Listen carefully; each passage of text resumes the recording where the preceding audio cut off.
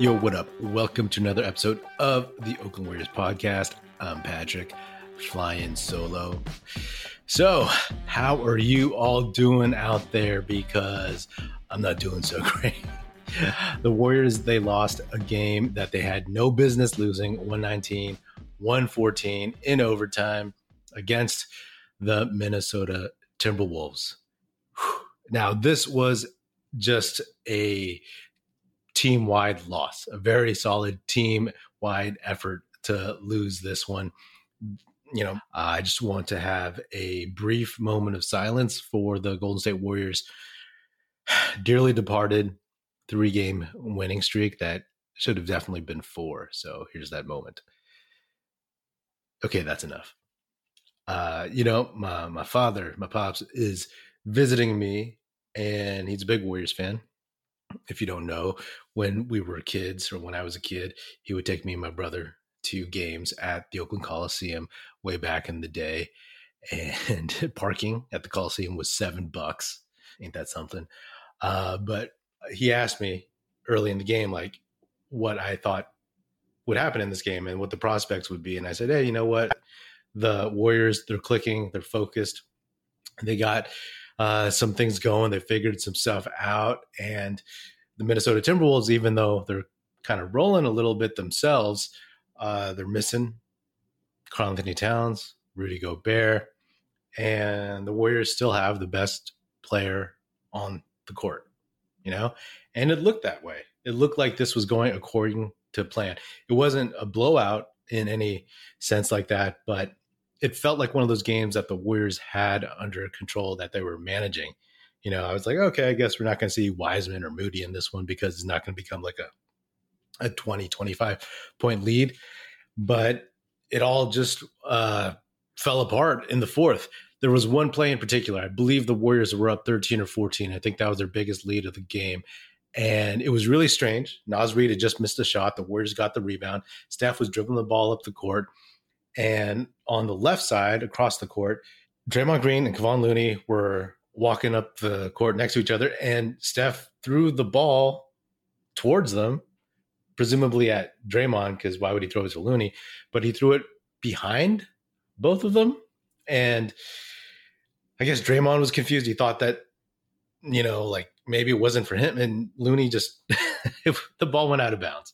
Naz Reid hit a shot on the ensuing possession, and it just slowly fell apart from there. The T-Wolves, they got confidence, and D'Angelo Russell, you know, I'm not a huge fan of him overall, but the dude can get streaky hot. And he scored 29 points in this one, and he brought them back. The Warriors, they slowly but surely just started missing shots. I think they were like 6 of 19 or something from the field in the fourth. And I don't know if they hit a 3. They may not have in that quarter. So it just was a legit meltdown. And it's frustrating because obviously they've had problems closing out games this season. And we've seen more games where they didn't close out and lost than they actually closed out close games. It feels like that. You know what I mean? Especially with recent games like the Nets and the Celtics games, where it was like, okay, this feels like a game that they will eventually just survive. They will persist. They will overwhelm the other team. But it just hasn't happened. You know, it just hasn't. And like I said, against OKC, when OKC came back, it's like there's a lot of talent in this league, and the Timberwolves, they're good enough. You know what I mean? Like, I don't think they're a huge threat to go anywhere in the playoffs, but they're definitely not going to back down. They have some young guys, some athletic guys who are proud, and, you know, like, no one's afraid of these Warriors anymore, right? Maybe if it's crunch time in game 6 or game 7 in the playoffs, you get a little scared of their pedigree. But right now, when there's no pressure, they're just going to come after you. And that's exactly what happened. It's crazy because they got to the line, right? They got to the line. I mean, they shot poorly. Steph, 8 for 21. Clay, 3 for 13. Poole, 4 for 13. Steph, 5 for 12 from 3, which ain't too bad. Clay, 2 for 7. Poole 1 for 5. But those three dudes, they all got to the line. Steph 8 for 9, Clay 6 for 6, Poole 9 for 10. And at the end of the day, like turnovers is where I see the biggest discrepancy, 17 to 11. And they came at the most inopportune times in that fourth quarter in overtime. And you can't put this one on like someone like Jordan Poole, right? I mean, Jordan Poole, for his poor shooting, like he was forcing the issue, and he actually, did some good things out there. I don't want to sound like a broken record and just say, oh yeah, they'll figure it out, because I think they will. And this is just one of those games. But whereas like in a regular kind of dynasty season, when guys are healthy, it's like you want to say, oh, you just flushed this one. But it has been habitual. Bad habits are hard to break. And I always say, like, if they don't start forming some better habits, then, all it takes in a second round matchup is to have a couple of games where those bad habits rear their ugly heads and you lose and you're done. You know what I mean? Not saying it will happen and it's not doom and gloom, but it's like, okay. And if you listen or watch this podcast, you've heard me say this before. At a certain point, you are who you are. You know what I mean? And the Warriors, like, who are they? The identity that we've talked about, it's still forming. We thought maybe recently it was there. But again, if you want to look at it, it's 3 wins. So it's 3 steps forward, 1 step back. But this tendency and this end of game inability to close is not just teams making runs, right? Teams make runs throughout games, but like the Warriors, I said, maybe I jinxed it. After the Celtics game, I was like, hey, I'll take my chances in a close game with the Warriors up ahead a little bit, putting Steph in the game and then him closing. Again, not saying that these guys are not closers, but overall as a team, they just haven't shown it. So something needs to get right. And obviously the sting, the burn of this loss is really, really fresh. I was just incredulous. There was a point in the fourth when the Wolves started gaining confidence where I was like, okay, I feel not just the momentum turning, but it just felt like one of those games, because we'd seen them recently where I don't know if the Warriors can push back enough to get this. They have the talent, they have the pedigree, but I don't know if they had the will.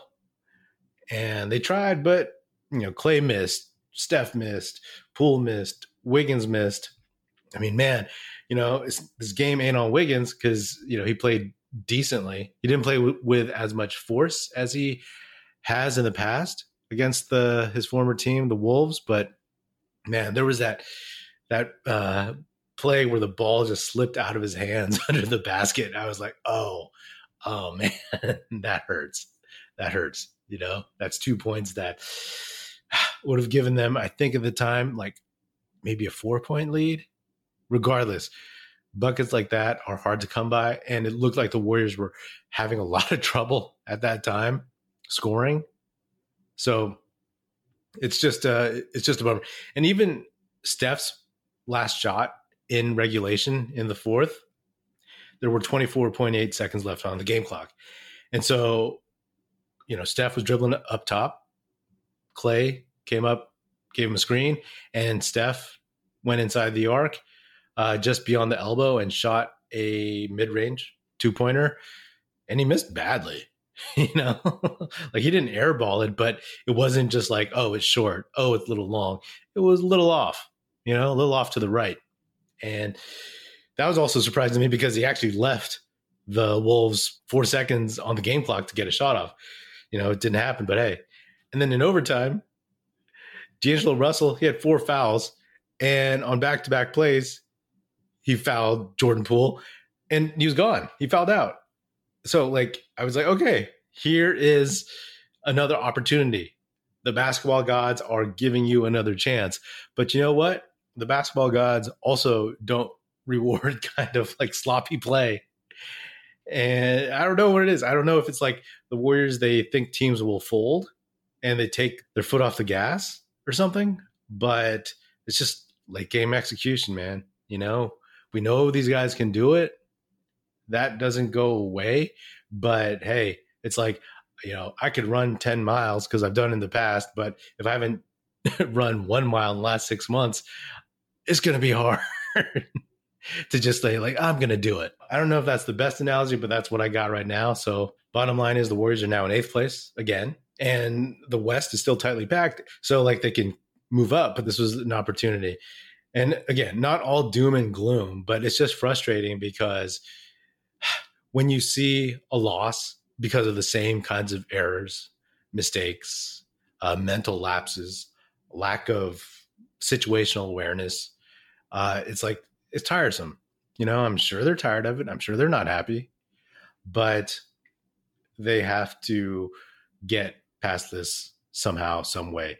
And their starters played a ton in this one. I'd said before, I was like, hey, maybe if they get this game, the starters will rest against the Nuggets on the back-to-back. A little bit of gamesmanship, like messing with the Nuggets a little bit, and then also saving the guys. But hey, Clay's not going to play tomorrow because he doesn't play the second night of back-to-backs. And then Steph played 43. Draymond played 39. And, hey, maybe you sit those dudes, including Wiggins. Wiggins only played 35, but still. NBA fans, it's time to bring the hoops action to the palm of your hand with DraftKings Sportsbook, an official sports betting partner of the NBA. This week, new customers can bet $5 and win $200 in free bets instantly. Plus, for a limited time, all new and existing customers can get a no-sweat same-game parlay every day. Go to the DraftKings Sportsbook app today, opt in, and place a same-game parlay on any NBA game, and if it doesn't hit, you'll get a free bet back. Is Steph going to go for 30? Is Clay going to hit 5 threes? Is James Wiseman going to play? Download the app now and sign up with code TBPN. New customers can bet $5 on the NBA and get $200 in free bets instantly. Only at DraftKings Sportsbook, an official sports betting partner of the NBA with code TBPN. Minimum age and eligibility restrictions apply. Void in Ohio. See show notes for details. Anyway, I've talked about these 10 games before the All-Star break, and I've wanted 7-3. They're now 2-1. This is just my own personal barometer because, as I've said recently, it's about finding that identity and getting to the All-Star break with some good vibes. Like this team, I want them to have their mojo back. So when they come back post All-Star break, it's just like, all right, we know who we are. Let's execute. We're good to go for the most part, and there's still time for that. Of course, the Nuggets game is going to be tough tomorrow. And then after that, they get Dallas at home, OKC at home. They go to Portland. They get the Lakers at home. They get the Washington Wizards at home. And then they go to LA to play the Clippers on the road. A lot of winnable games in there. So I still feel good about it. But, they need to start racking some of these wins. They need to just start snapping out of these things, and some blame can go to Steve Kerr a little bit, right? Maybe he's not reining these guys in enough, but to me, this is on the players. Kerr tried all those guys that I've talked about who can be depended on in closing situations. You saw Poole out there because they needed to score and they needed to force the issue.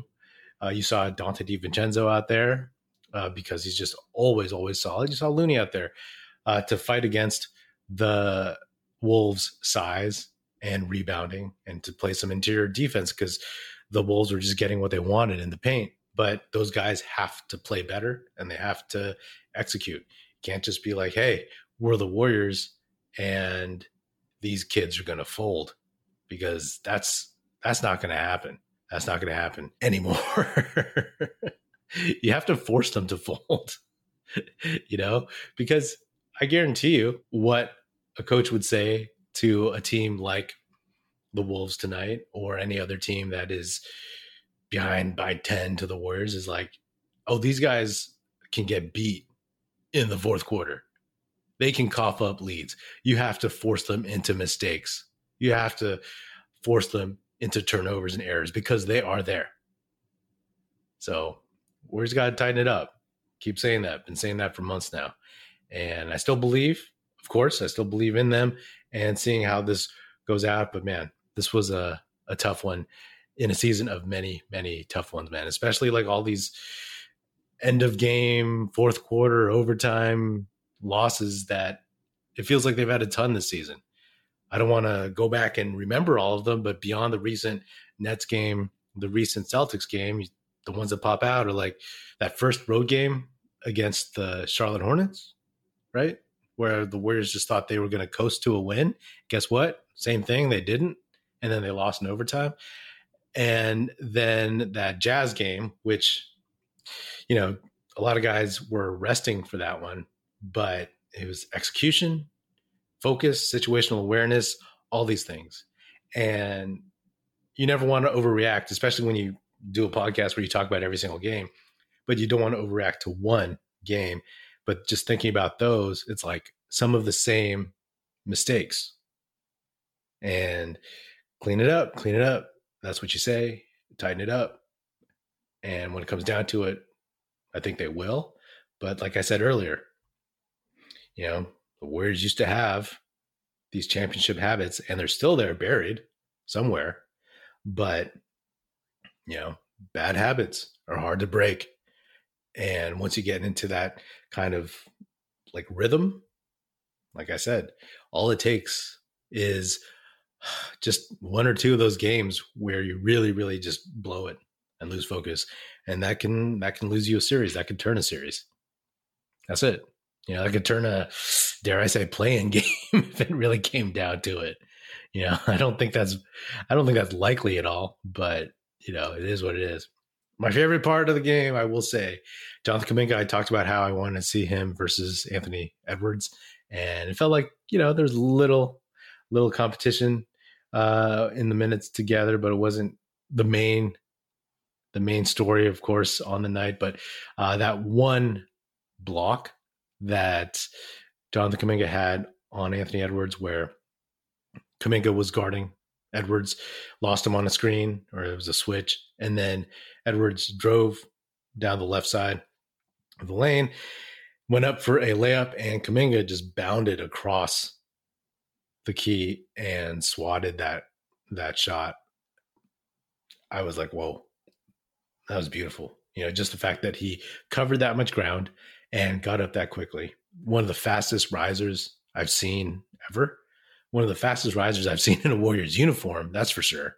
And that is very, very promising. And one more thing, there's some chatter going out. I think some Philly sports writers said that Matisse Thybulle, the defensive ace guard forward for the Philadelphia 76ers, who's kind of out of the rotation or something, or in the doghouse, or not getting the same minutes he used to. His effectiveness has gone down, but that the Warriors might be interested in him. And of course, it depends on what the Warriors would have to give up. Moody, a pick, JaMychal Green, I don't know. Wiseman, I wouldn't do that. But I'd think Moody. You know, I'd think about it. Thybulle isn't very good offensively, but on defense, he's pretty solid. There was one game last season where he gave Steph a lot of problems. I believe they lost in Philly last season. It's something to consider. Again, it's all just chatter. Who knows if it's even real, because there's just so much chatter and rumor mongering at this point in the season. The trade deadline is on February 9th. So it's really, really soon. The thing about Thybulle, though, is like, because he can't really score. I mean, the Warriors have a couple of those dudes, right? They have Draymond and Kevon Looney, who obviously they can score and they, you know, put up some shots every now and then, but teams don't guard them. They don't worry about them. They don't fear them, all that jazz. And you just can't run out a lineup with Thybulle, Green, and Looney at the same time. I don't think there would ever be a situation where you would really need that. And also it's a question of like who he would take minutes away from. You know what I mean? Would he take them from DiVincenzo? Would he take them from Kuminga? Would he take them from Lamb? And does he duplicate anything, or is he just insurance? So I don't know. I'll leave it at that. That's a lot of chatter for something that's completely hypothetical that I just read right before this game. So tough loss, y'all. But what I like about the NBA season is that there's always a game within like a day or two. So on to the next. All right. Well, that is another episode of the Oakland Warriors podcast. Be sure to subscribe wherever you get your podcast. Feel free to hit me up on Twitter at Patrick E. Pino or at Oakland Warriors. Check out our YouTube channel where you can watch this episode, youtube.com/Oakland Warriors. Check us out at oaklandwarriors.com, and be sure to tell your fellow Warrior fan friends to tune in and listen. The Oakland Warriors podcast is produced by National Film Society and is a part of the Basketball Podcast Network. And if you're so inclined, please do leave us a 5-star rating on Spotify and Apple Podcasts. And if you want to leave us a nice review saying good stuff about the show on Apple Podcasts, that would be hugely, hugely appreciated, and it would be very, very helpful. Thanks. That's it. Music in this episode provided by Paper Sun. Special thanks to Paul Amardo for production support. See you next time, and go Dubs.